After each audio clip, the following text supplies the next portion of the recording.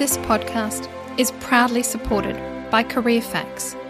The team at CareerFacts is just as passionate about connecting people with the right course as you are. As Australia's #1 careers and course search site, CareerFacts attracts over 12 million visitors a year and have partnered with over 50 leading providers. Want to increase your student enrolments? Head to careerfacts.com.au, your partner in student acquisition.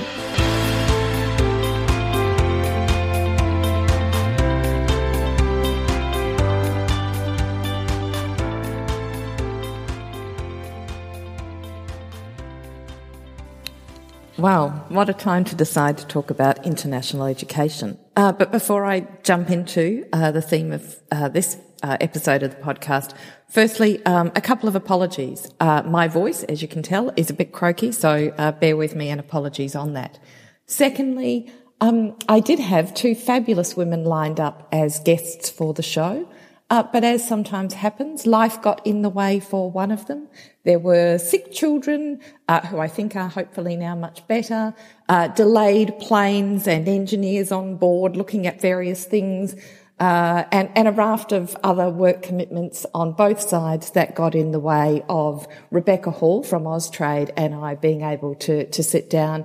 So we'll make this part A of a chat on international education, and we'll look to invite Rebecca on when hopefully life is a little bit less crazy for both of us. So in this episode, part A of a chat on international education, I'll take you through some of the international education data for both the vet and higher education sectors and consider how that stacks up against the media reports that we've been reading recently, claiming particularly that there are too many Chinese students in Australia. I'll then chat to another wonderful woman who works in the international education sector, Katie Taylor, who leads government engagement for Navitas, which most of you will know as Australia's largest international education provider and an organisation with a truly global footprint. Katie has really deep familiarity with the sector, and I certainly enjoyed the discussion that we had about what's happening and the trends that she foresees in the future. Before I plunge into the data and my analysis of it, if you haven't read it yet, one of the best articles in the papers in recent weeks has been an op-ed piece by Laurie Piercy from UNSW Global. It's a fantastic and thoughtful piece on how we might better engage all international students in our universities, and I would suggest also in our vet providers. I've included a link to it in the episode notes. If you haven't seen it and read it, I would certainly encourage you to do so. And a quick note about China before we start to talk about Chinese students and claims there are too many of them studying in Australia. I've been lucky enough to have visited China many times in the last decade, and I've been to plenty Tier 2 and Tier 3 cities, not just the global cities of Shanghai and Beijing. I love the country, and I am always struck by the kindness and the warmth of the people that I meet with. I think it is a wonderful thing for Australia that so many Chinese parents value the education that their son or daughter can receive in Australia, and I really think we need to keep that in mind. This is about people. And this is about life opportunities. And for most Chinese families who are sending their children for education, they are sending only one child. They have enormous hopes wrapped up in their children, as we all do. And we need to think about the impact of the discussions that have been had in the media on both the students who are studying here and their families at home. I do think it's an important conversation that we need to have in the sector. I do think greater diversity across our higher education and vocational education and training is important, but I think as educators we need to be thinking about the students and their families at the same time.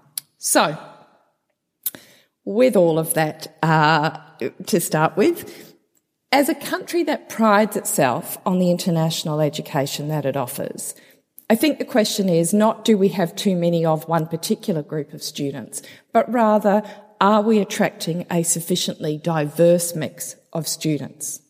There's obvious benefits for our own local students when they study alongside students from other countries, and international students who come to Australia are looking for an Australian education experience, not to be in classes predominantly of people from their own countries. And with a high proportion of students coming from a small number of countries and many of them enrolling in the same courses, this is a particular challenge for us. And again, that's where I'd really encourage you to read Laurie Piercy's piece if you haven't yet. Student satisfaction rates for both our local and international students remain high, and graduate outcomes are good. And I think we also need to have that in our mind as we have this conversation. My analysis, and it's in the news section of my website, if you're a visual data person, shows that 83% of international students in Australia in higher education come from just 10 countries.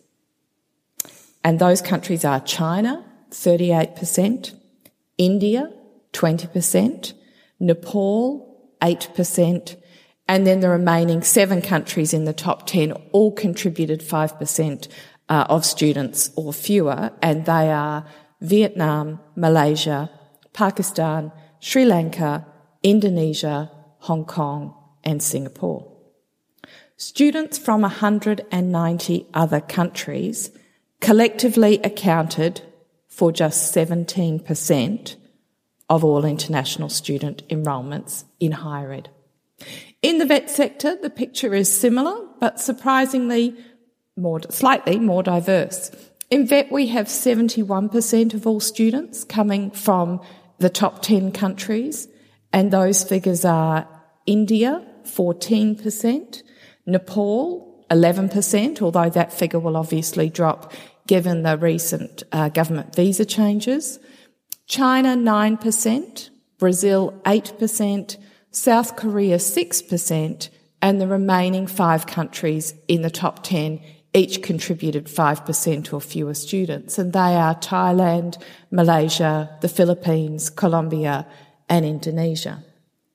And students from 190 other countries in VET accounted for 29% of all enrolments. So that's obviously a better mix, but I still think it's worth educators in both sectors looking at how we can reduce our reliance on students from our top 10 source countries and how we can attract more students from other places. Another observation I would make is I do wonder why enrolments by overseas students in our TAFE sector have declined at a time when they've grown in the university and private higher education sector and in the private vet sector. There's some really great people involved in international education in TAFE, as there are in all other parts of the sector. So I'm really surprised that TAFE's share of international enrolments in vet have declined and are now only at 6%, which is about half what it was a decade ago. And enrolments have actually dropped in actual numbers as well, down by 8% or 1,000 students in the last 4 years. And I think that's a shame for international students coming to Australia, as well as for TAFE students losing the opportunity to study alongside students from across the globe. So that's quite a bit to start you off to think about in different parts of the sector. Again, I would reiterate, I think we need to have that conversation by making sure that while we continue to value the contribution international students make to our sector, we need to think about it in much more than purely monetary terms, but also the life experiences that they bring. And let's make sure that local students and their families recognise that international students aren't taking other students' places and will not only add to the learning experiences of our campuses here in Australia, but will offer the opportunity for lifelong friendships and potentially even business contacts in the years ahead. So with that in mind, time now to talk to one of the experts in the sector about what she sees from her perspective. Katie Taylor from Navitas.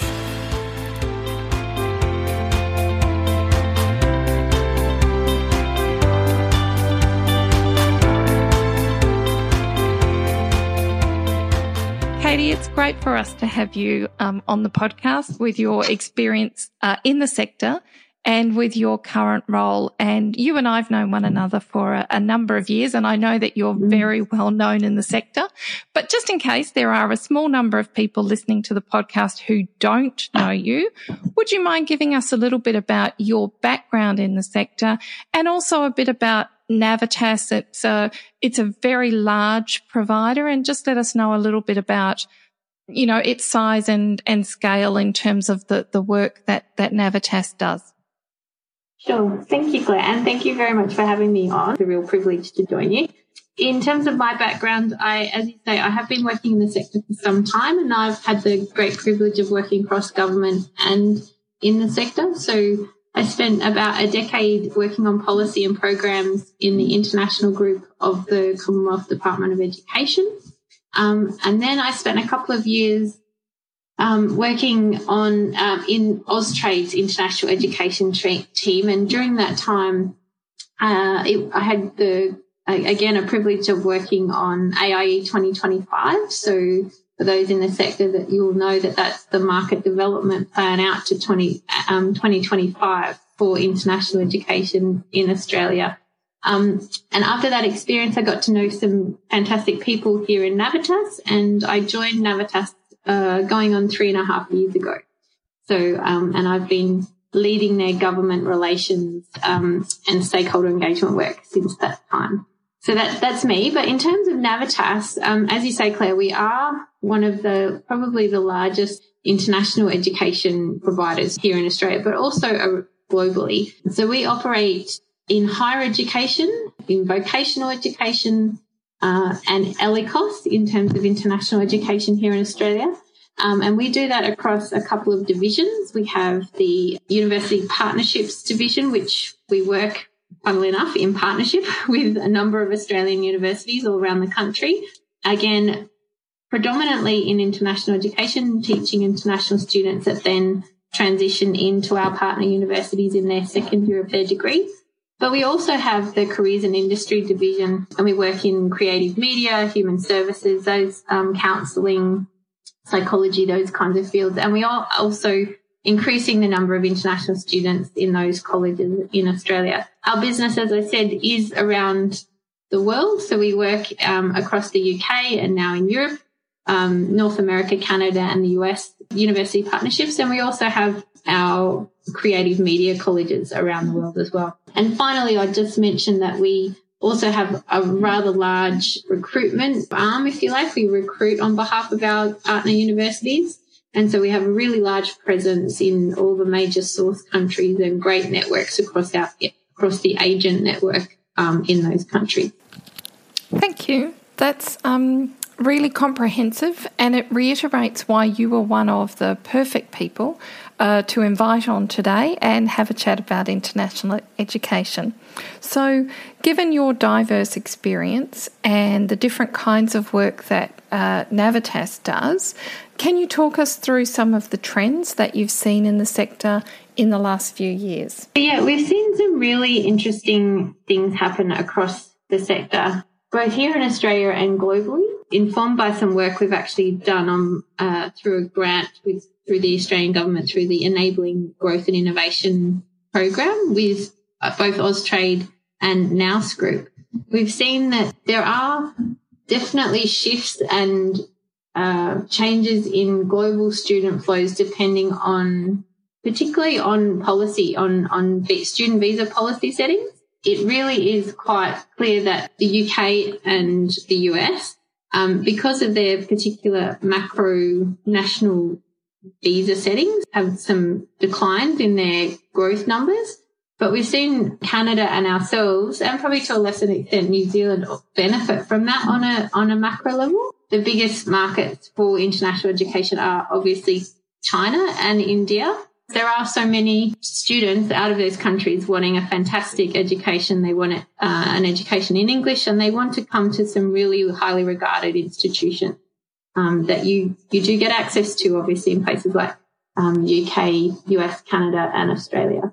So that's at a macro level. I think here in Australia, we've seen some really interesting trends in terms of, if we go back, for those who've been in the sector for a while, there was a perfect storm around 2008, 9 and 10, where we had some really unfortunate things occur in terms of personal attacks on Indian students, but also we were seeing some not fantastic behaviour on behalf of some providers, particularly in the vet sector at that time.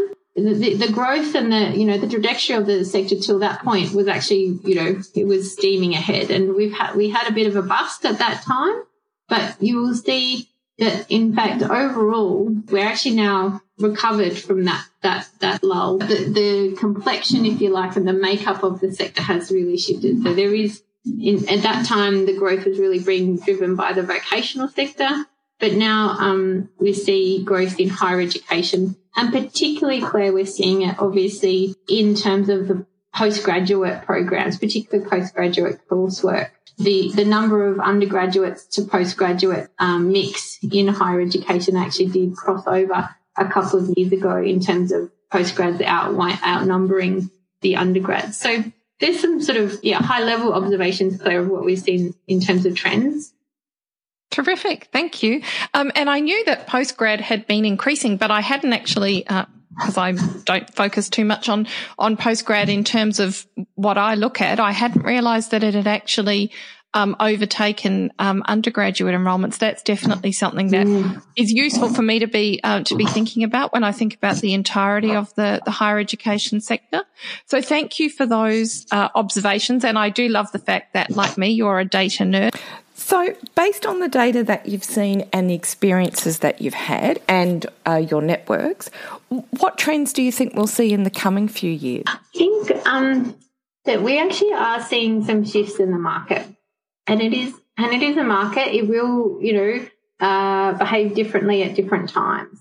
For example, one of my favourite data sets, Claire, as you say, we're both data nerds and we love looking at data, is the offshore visa grant data. Now, this is a data set that the Department of Home Affairs make available to the sector, and in fact anyone else who's wanting to have a look at it. I like particularly the offshore visa grants because really that is the new students into our market. They're the new students coming to Australia, and it is really our best lead indicator in terms of what's happening in the sector. And we see that, in fact, while we are still growing in the sector, there is some slowing of growth, in fact. And I actually don't think that that's a bad thing. And in fact, we see some slowing of growth in some key markets that, in fact, will actually probably be helpful as we go forward. And I can talk a bit to that in a moment. For example, higher education offshore visa grants are actually only growing at 7%. That is the same amount of growth as the year before. So and these are financial year, Claire. So 2018-19. And this is to the end of June. Higher education offshore visa grants grew at 7%. And that's maintained the same level of growth as the year before. We see, for example, in vocational education and training offshore visa grants that actually there's been a slight slowing. So in 17-18, the rate of growth was actually 9%, but this year it's slowed to 7%. So still growth, but as you can see, the nature of the growth in terms of the sectors is slowing. And overall, we see that offshore visa grants are about 4% growth, and that was just off 3% the year before. But one of the other things that we're seeing in terms of citizenship grants, Claire, is a slowing of growth from our biggest market. So in terms of China, the percentage change to 2018-19 was actually, we're seeing a 10% reduction in that market. So we are then seeing an inverse increase in trends out of India. So they're now growing at 28% last year compared to 14% the year before. we've seen, I think, a moderation in the growth rates out of Nepal. So it was flat at 0% growth compared to 9% the year before. And in terms of Brazil, actually, which is another major source market, it's our fourth largest in terms of offshore visa grants.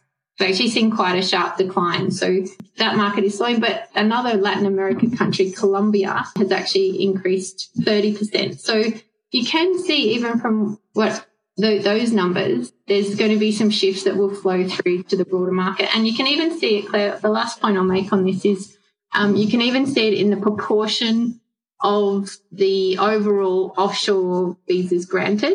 China this year was 22% of that cohort. Last year it was 25%. India is 17% of that cohort, but last year was 14%. And we've seen a slight decline from Nepal. And in terms of Brazil and Colombia have basically held their sort of market share, if you like, in terms of offshore visa grants.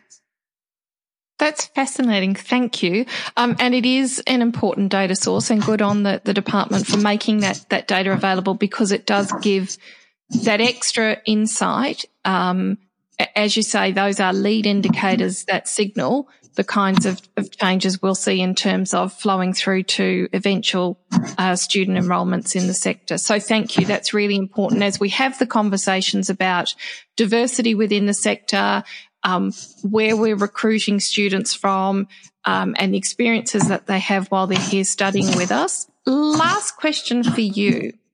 If Navitas was able to say, government, here are the things that we think you really need to do to make international education better, what would be on the list?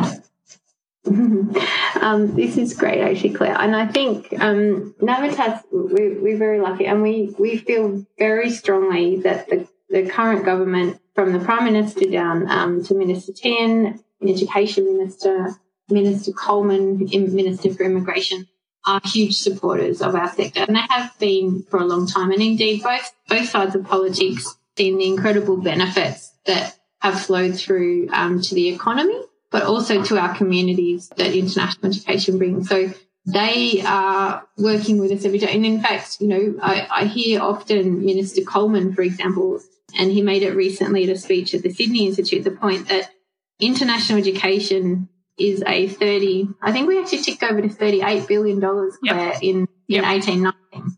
She makes a point that we're a $38 billion export industry. And, those really traditional Australian, if you like, exports of beef and wheat are dwarfed by international education. So they make that point, and they are fully behind it. But as you know, Claire, I'm always willing to make some suggestions back to government about how we all can work better, sector and government together.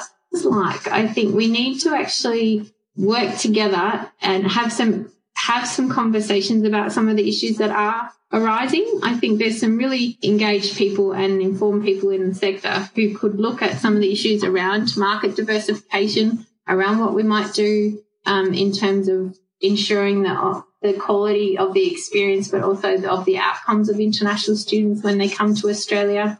On that, though, I would say that our students actually consistently have a great experience when they are in Australia. Our international student survey that's run by the Department of Education every couple of years shows that through, and has over a long period. Better and more consultation. I think the other 2 points I'd make are around regulation. I think in international education, we're actually regulated by a number of different entities. TEQSA and ASQA have a role, as does the Department of Education as the lead agency on ESOS, and so do the Department of Home Affairs in terms of our immigration integrity. I'd love to see those agencies work more closely together and indeed have some accountability around their sharing of their internal data. I know they do it to an extent. When you start to overlay the different data sets that are available, you would be able to see pretty quickly, I would imagine, where some of the pinch points and where some of the red flags are in our sector. And then then we would like to see, them then action that in an appropriate, being driven by the data. Yes. Leads me to my third and final point, which is always, and I often talk about this, Claire, as you know, which is better access, more regular, timely access to data for the sector, so that we can all make better informed decisions about not only those students that we're recruiting, and if we're talking in terms of immigration, but also in terms of where we invest in future markets from an Austrade perspective. But also, if we can knit together some of these data sets, I think we'd have a really clear picture about the quality story here in Australia as well. Fantastic. That's a lot to think about, but it certainly does reflect. I've certainly heard you make a number of those points previously, and I think there'd be strong support within the sector for the kinds of suggestions that you've made. Katie, it's always a pleasure to talk to you. I always feel like I learn a lot from it. For people who are going to the upcoming AIEC conference in a few weeks' time, they should look out for you. I think you've got a couple of different sessions that you're speaking at there. Thank you again for making the time to talk to us. It's been a great pleasure. You're very welcome, Claire. Thanks for having me on.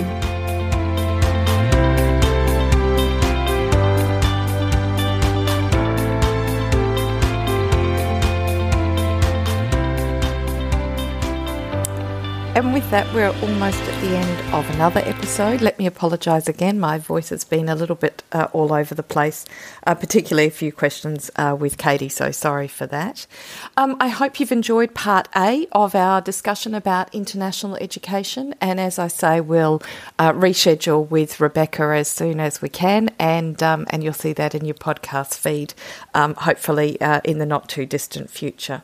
If you want to share your ideas, you'll find me on Twitter at Seafield and Associates. I'm on LinkedIn, and you can also find Claire Field and Associates on Facebook. Lastly, don't forget to rate and review us wherever you get your podcasts from. It does help people find the show, and it tells me what you want more of. If you subscribe to the show in your podcast feed, it will automatically load the next episode as soon as I've got it available for you. And as I said, we might have a couple this coming month rather than having to wait till the end of the month. So thank you again for joining me for this episode of What Now, What Next? Insights into Australia's tertiary education sector.